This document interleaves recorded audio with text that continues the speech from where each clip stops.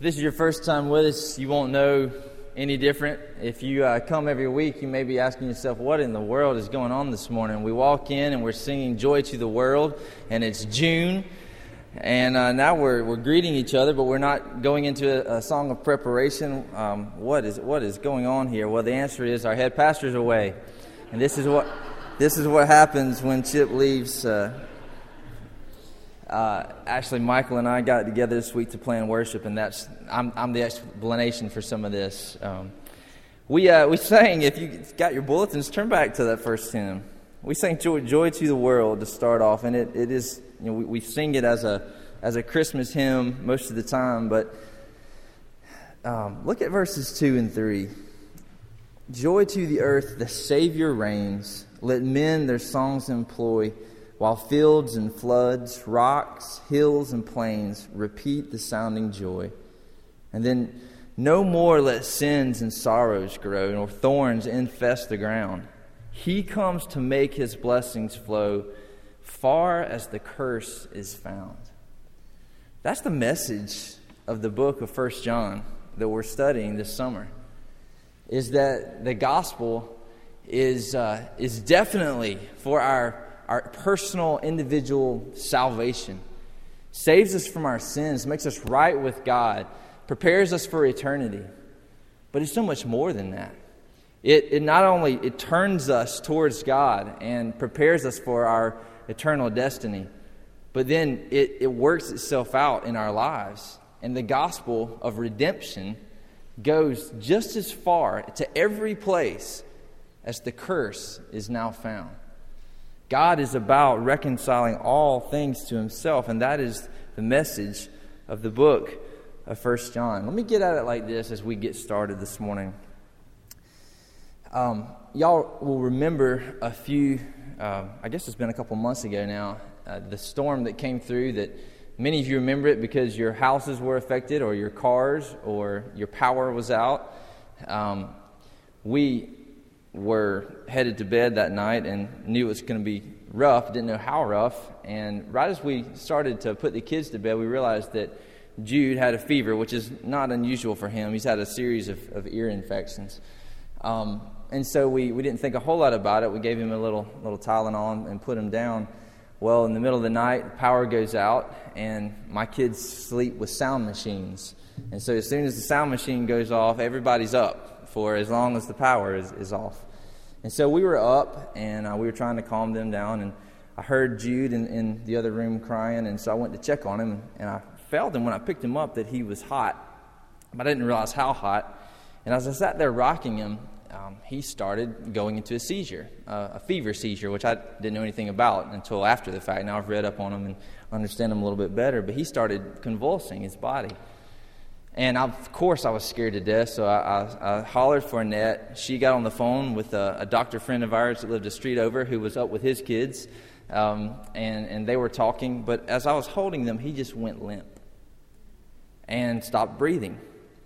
What seemed like to me forever, but it was probably only a few seconds. But I laid him down, and his little body was limp, and he wasn't breathing. And I started to, I took CPR years ago, but I started to do what I remembered of CPR. And right as I did, he came to, he took a deep breath, and he opened his eyes and started looking around. And our doctor friend helped talk us through the process of helping get his fever down. And I was driving around Macon, Georgia that night with trees blocking all the roads, trying to find a store that was open, and the only one I could find was Walmart to get some fever reducer to help bring his fever down. Memorable events like that change you. And I don't think I realized that night how much that event changed me until the next time, which was only a few days later, a storm came through. And I started looking out the window, and I saw the trees going. And my heart just started beating faster, and I started going into a little bit of a panic mode. And I went and checked on all the kids, and I got on the internet to check the storms. And something that had been not routine, but something of a normalcy for me, storms coming through, has now become, even last night, the wind starts blowing a little bit, I get a little bit on edge. And it's because of the feelings in my heart that I associate with that night of the what happened there. And my appreciation for my family has grown. My worry has grown. Events like that change you. Well, the message of 1 John, and really the Bible, is that there has taken place an event that for everybody, particularly believers, should change everything about us. We should never be the same because of a particular event that happened 2,000 years ago that we just sang about, that we just confessed, that we just heard about in our affirmation of faith. Jesus has come. The Redeemer of the world has come, has taken on flesh, has lived a perfect life, has died for not just some intangible thing called sin, but for your sin, for my sin. He's taken it away, nailing it to the cross. And then he's risen from the dead, defeating the ultimate punishment, the ultimate end of sin, which is death. And now he's flipped things on its head. And no longer is sin just seeping into every parts of our world and things just getting worse and worse and worse. He has, to use the Boston Red Sox phrase, reversed the curse, right? Now he comes to make his redemption, his blessing, as the song goes, known as far as the curse is found. He's redeeming, he's reconciling all things to himself. That is the message of 1 John. We heard about it a couple of weeks ago when Chip introduced it to us in the chapter 1. This morning we're going to look at, well, really for the next 2 weeks, we're going to look at chapter 2. Let me read for us how John puts it at the beginning of chapter 2, starting in verse 1. My little children, I'm writing these things to you so that you may not sin. But if anyone does sin, we have an advocate with the Father, Jesus Christ, the righteous. He is the propitiation for our sins, and not for ours only, but also for the sins of the whole world. And by this we know that we have come to know him, if we keep his commandments. Whoever says, I know him, but does not keep his commandments is a liar. The truth is not in him. But whoever keeps his word, in him truly the love of God is perfected. By this we may be sure that we are in him. Whoever says that he abides in him ought to walk in the same way in which he walked. Beloved, I'm writing you no new commandment, but an old commandment that you had from the beginning. The old commandment is the word that you have heard. At the same time, it is a new commandment that I'm writing to you, which is true in him and in you, because the darkness is passing away. The true light is already shining. Whoever says he is in the light and hates his brother is still in the darkness. Whoever loves his brother abides in the light, and in him there's no cause for stumbling. But whoever hates his brother is in the darkness and walks in the darkness and does not know where he's going, because the darkness has blinded his eyes. Let me pray for us, and we'll see what that text has for us this morning.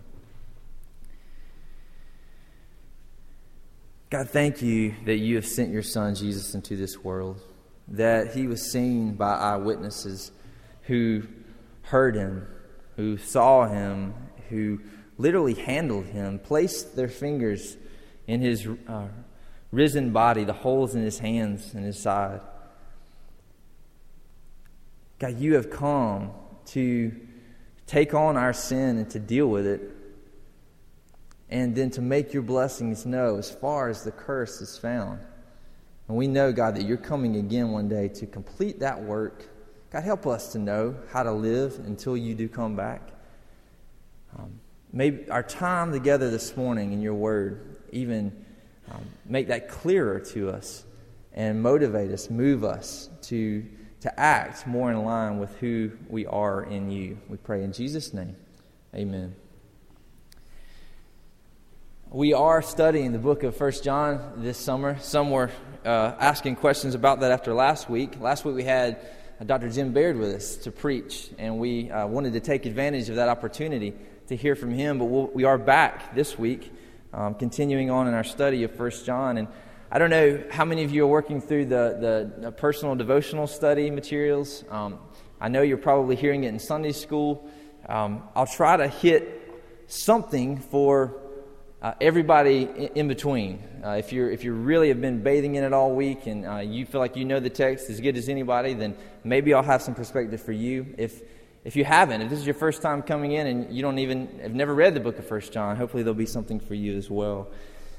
Just a little bit of background. The first week we talked about really the gospel, what it is that has happened, that God, who is light, in whom there's no darkness, has come into this world through His Son, Jesus, to deal with this problem that we have called sin, our rebellion against that God of light, and that He has dealt with it decisively, that He was truly real. He walked on this earth. He lived the life that none of us can live, and He died on the cross to deal with our sin. And Chip talked about, if you were with us, this idea of propitiation, of the fact that God has dealt with our sin, that He has taken it upon Himself, that He's poured out His wrath for our rebellion on His Son and has wiped it away. For those who trust in Jesus, who trust in Him, who call on Him, who have a relationship with Him as our Savior, our sin is dealt with.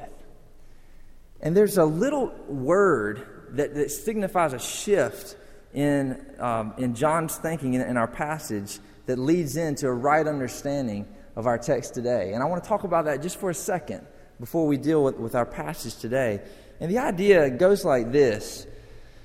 The gospel is good news that is past, and it's present, and it is future. Last time when Chip preached, we talked about the gospel as it deals with the past. That Jesus has come and He's dealt with our sin and the guilt that is associated with it.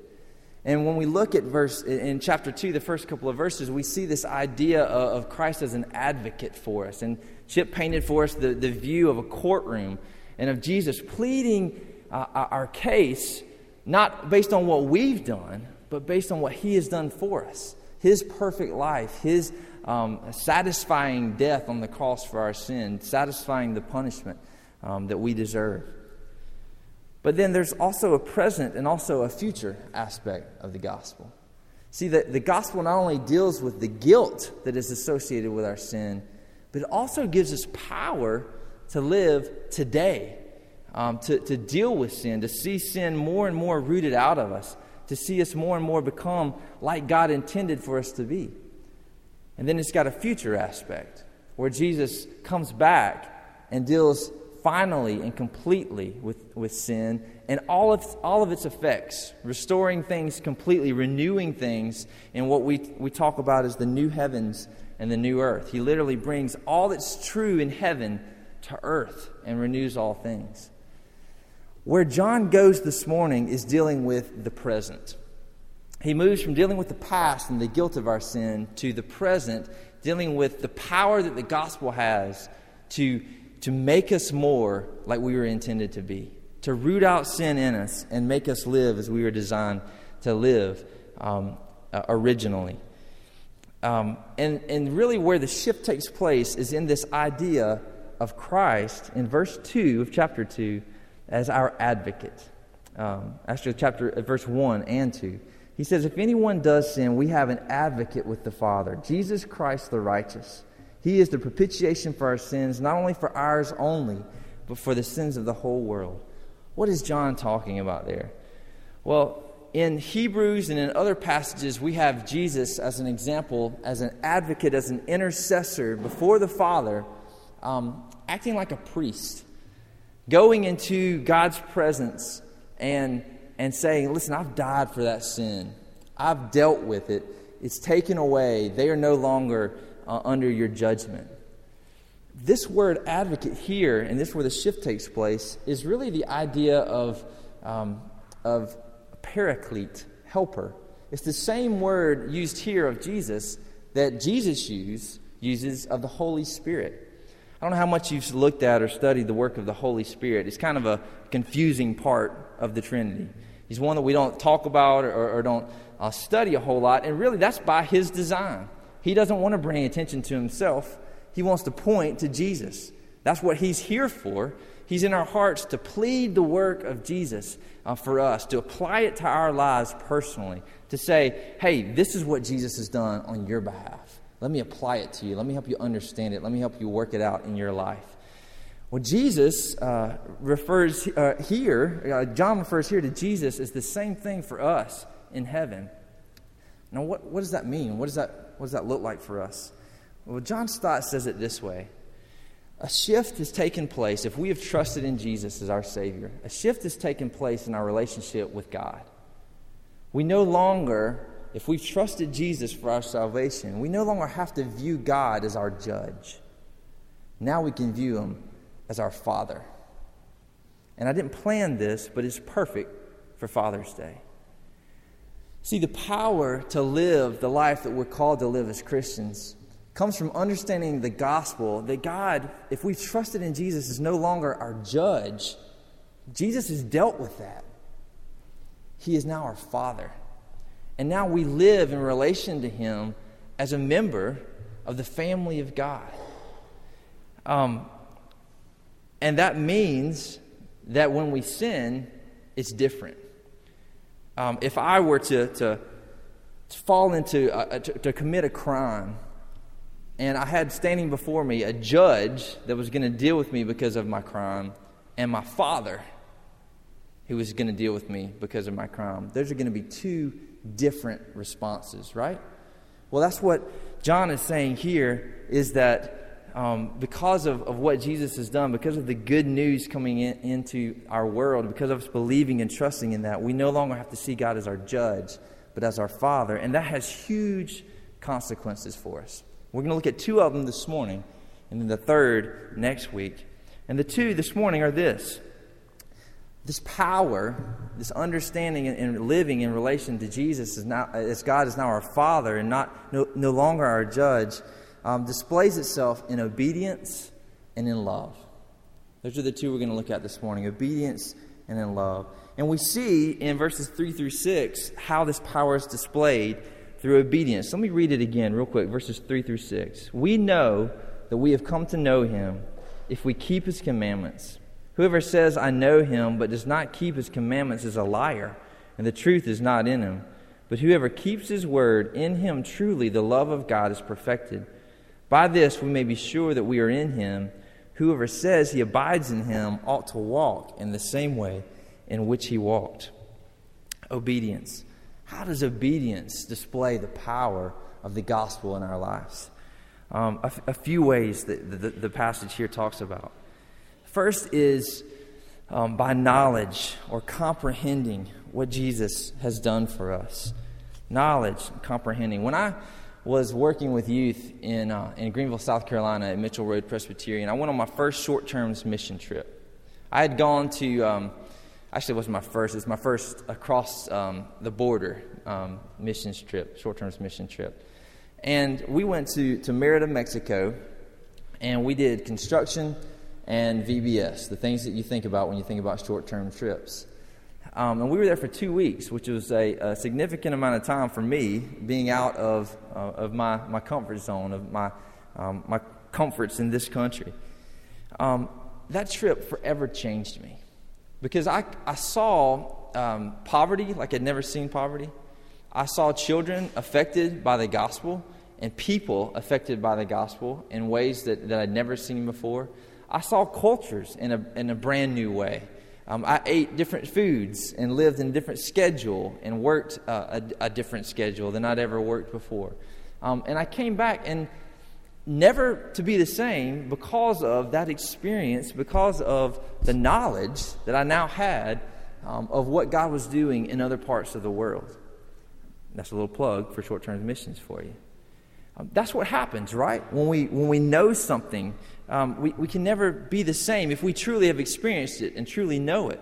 I'll say it this way too. Many of you I could say this about, but there are certain elders in this congregation that I've gotten very close to over the years. And because of them knowing the details, the intimate details of my life and my family, financial struggles, whatever it might be, and because of them jumping in and walking through those situations with me, there's not much they can do to me, or if I hear a bad report coming from somebody about them, there's not much they can do wrong in my eyes. Why? Because I know them and they know me, and they have expressed, by walking through tough times in my life with me, they have expressed love to me such that I know so deeply, so powerfully, that I'll never be able to live in relation to them in the same way. Well, John is saying that about us and our relationship with Jesus. That if you have tasted of Him, if you truly know who God is, this God of light that He described, then you can't act the same. Then you will obey. I love how John Piper puts it. He says this. He says, to know the love of God that God has for you is to trust it. He says, for John, it's unthinkable that a person can know the love of God and not trust it. Not to trust it must mean that you don't think it's really love. So when God commands you to do something and you ignore it or go against it, John can conclude only one thing, that you don't believe that God is love, and therefore you don't know Him. If you believe that God is love, then you would believe that all His commands were the very best thing for you, and you would follow them. When you turn away from His commands, you say in effect, a loving God wouldn't command me to do that. And so you show that you don't truly know this God who you claim to know. Knowing Him must result in obedience. It's not as if I've viewed it in the past. It's not as if God says, okay, here I am, you've got to do these things. There's an element of that, but it's deeper than that. It's a knowledge of a relationship with God who says, look who I am. Look what I've done for you. Look at how I want to relate to you now and put you on a path that is your best. Even though it may not agree in every way with what you want, it's your best. And if you know that, my response is, yes, I want that. So obedience shows our knowledge, our comprehension of who God is. It also shows our loyalty, our allegiance to God. The Bible talks and gives the metaphor of kingdoms. And it says, especially in passages like the Lord's Prayer, it makes it very clear that we who claim to call on Jesus as our Savior have entered a new kingdom. That we no longer, as Paul says in 2 Corinthians 5, live for ourselves, but for Him who died and for our sake was raised. We have entered a new rule. We have a new king that we call on. And that's what John is pointing to here when he says, listen, whoever says, I know Him, but does not keep His commandments is a liar. The truth is not in him, but whoever keeps His word, in him truly the love of God is perfected, is completed.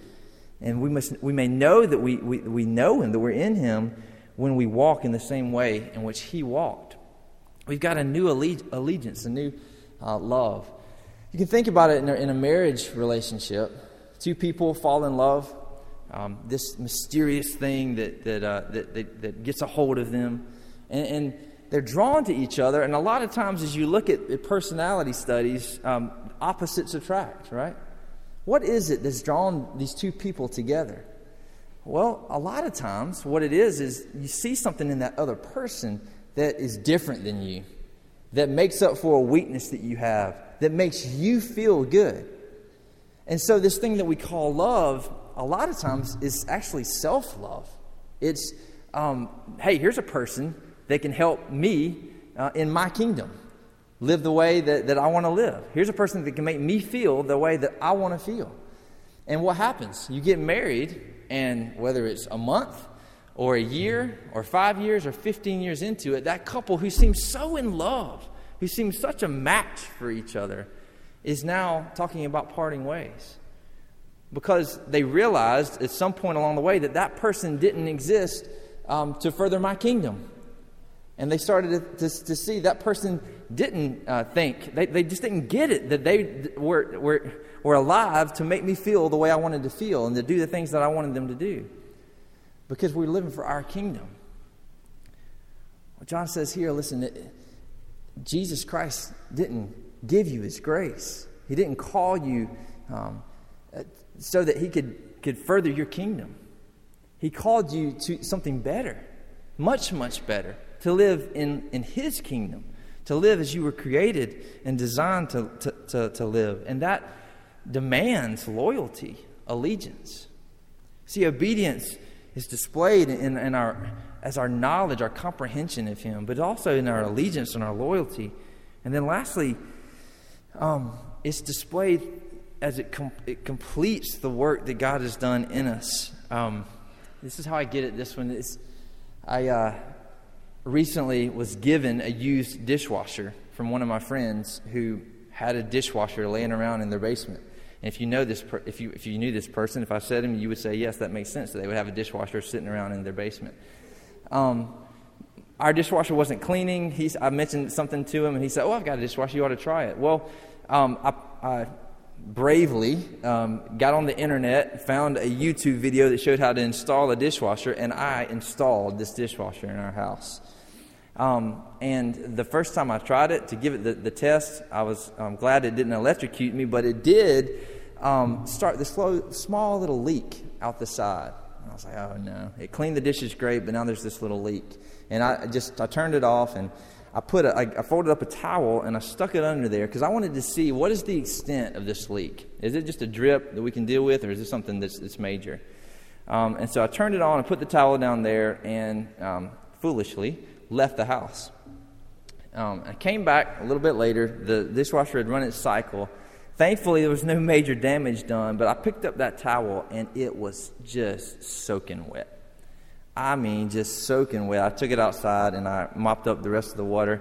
The leak was big time, right? This was a big deal. This was a through-and-through leak. This was not just something that we could live with. This was something that has to be fixed. John says, listen, that is what obedience is.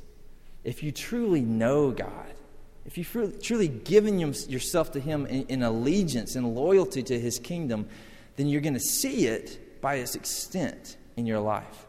You're going to see it coming out in all the areas of your life, that it's not just some small thing.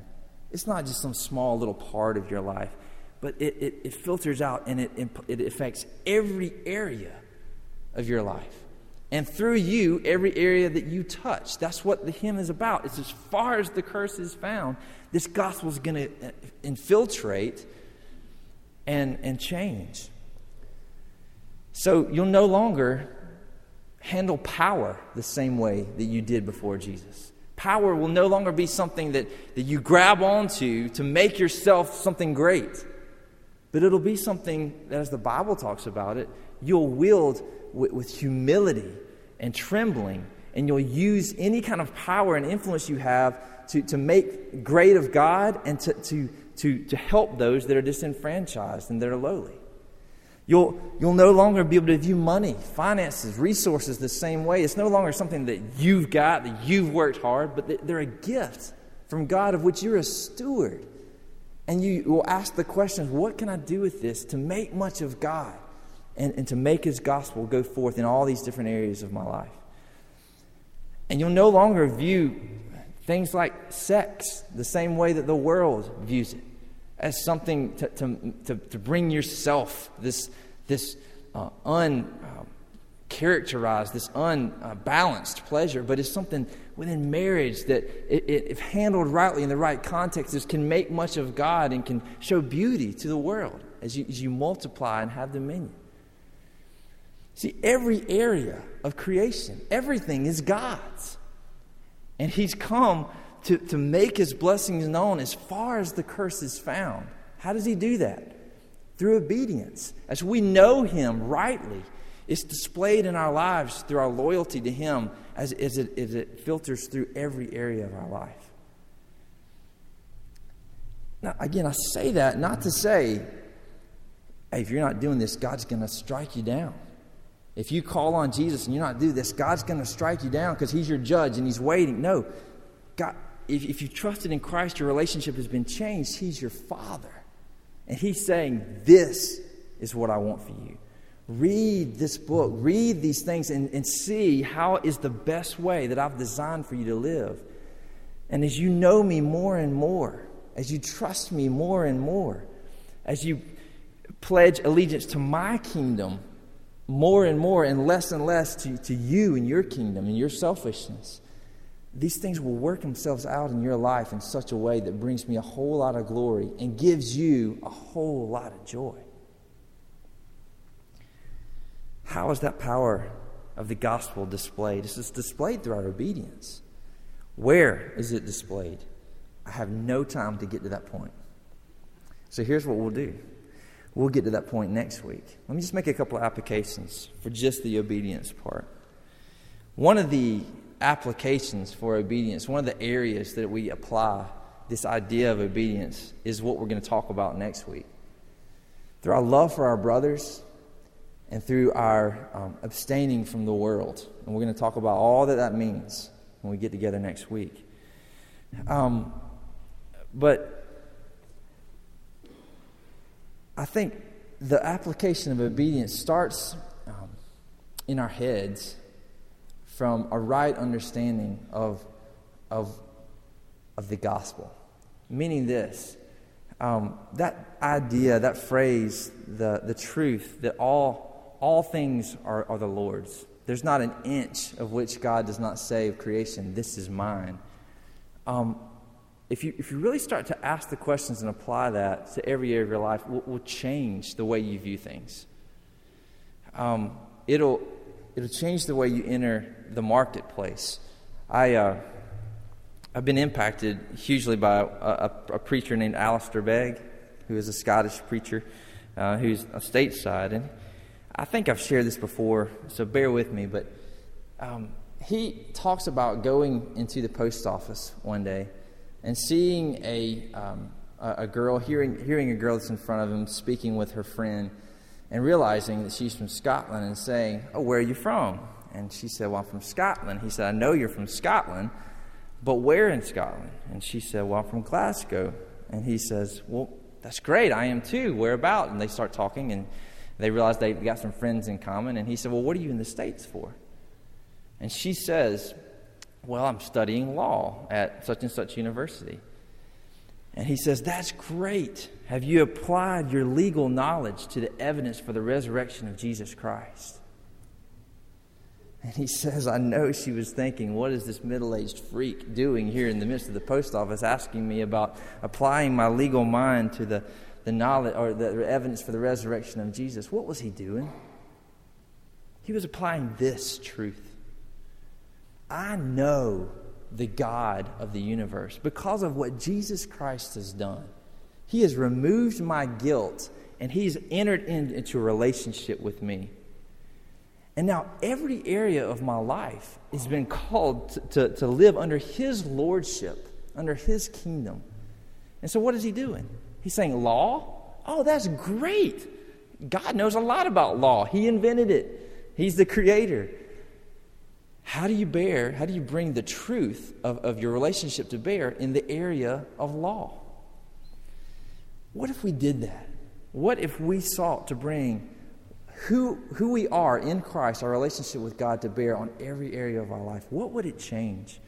How would it change the way we live, who we spend our time with, what we spend our resources on? That is the call to live in relationship with our Heavenly Father in a way that has a direct effect on our daily lives here in the present. Let's pray that God would work that in us even this week.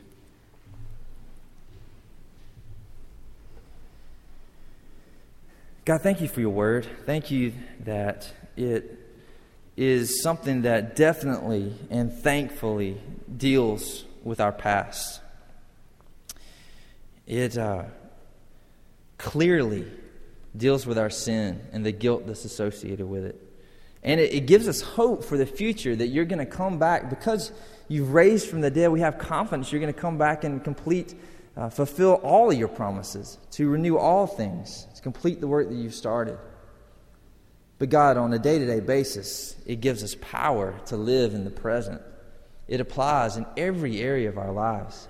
Help us more and more, even this week, to bring your gospel to bear in every area of our lives as we obey, as we live in light of the knowledge we have in you. We pray it in Jesus' name. Amen. I'm going to sing a song of response before the throne of God above. Let me invite you to stand and receive the benediction, and then we'll sing the song of response.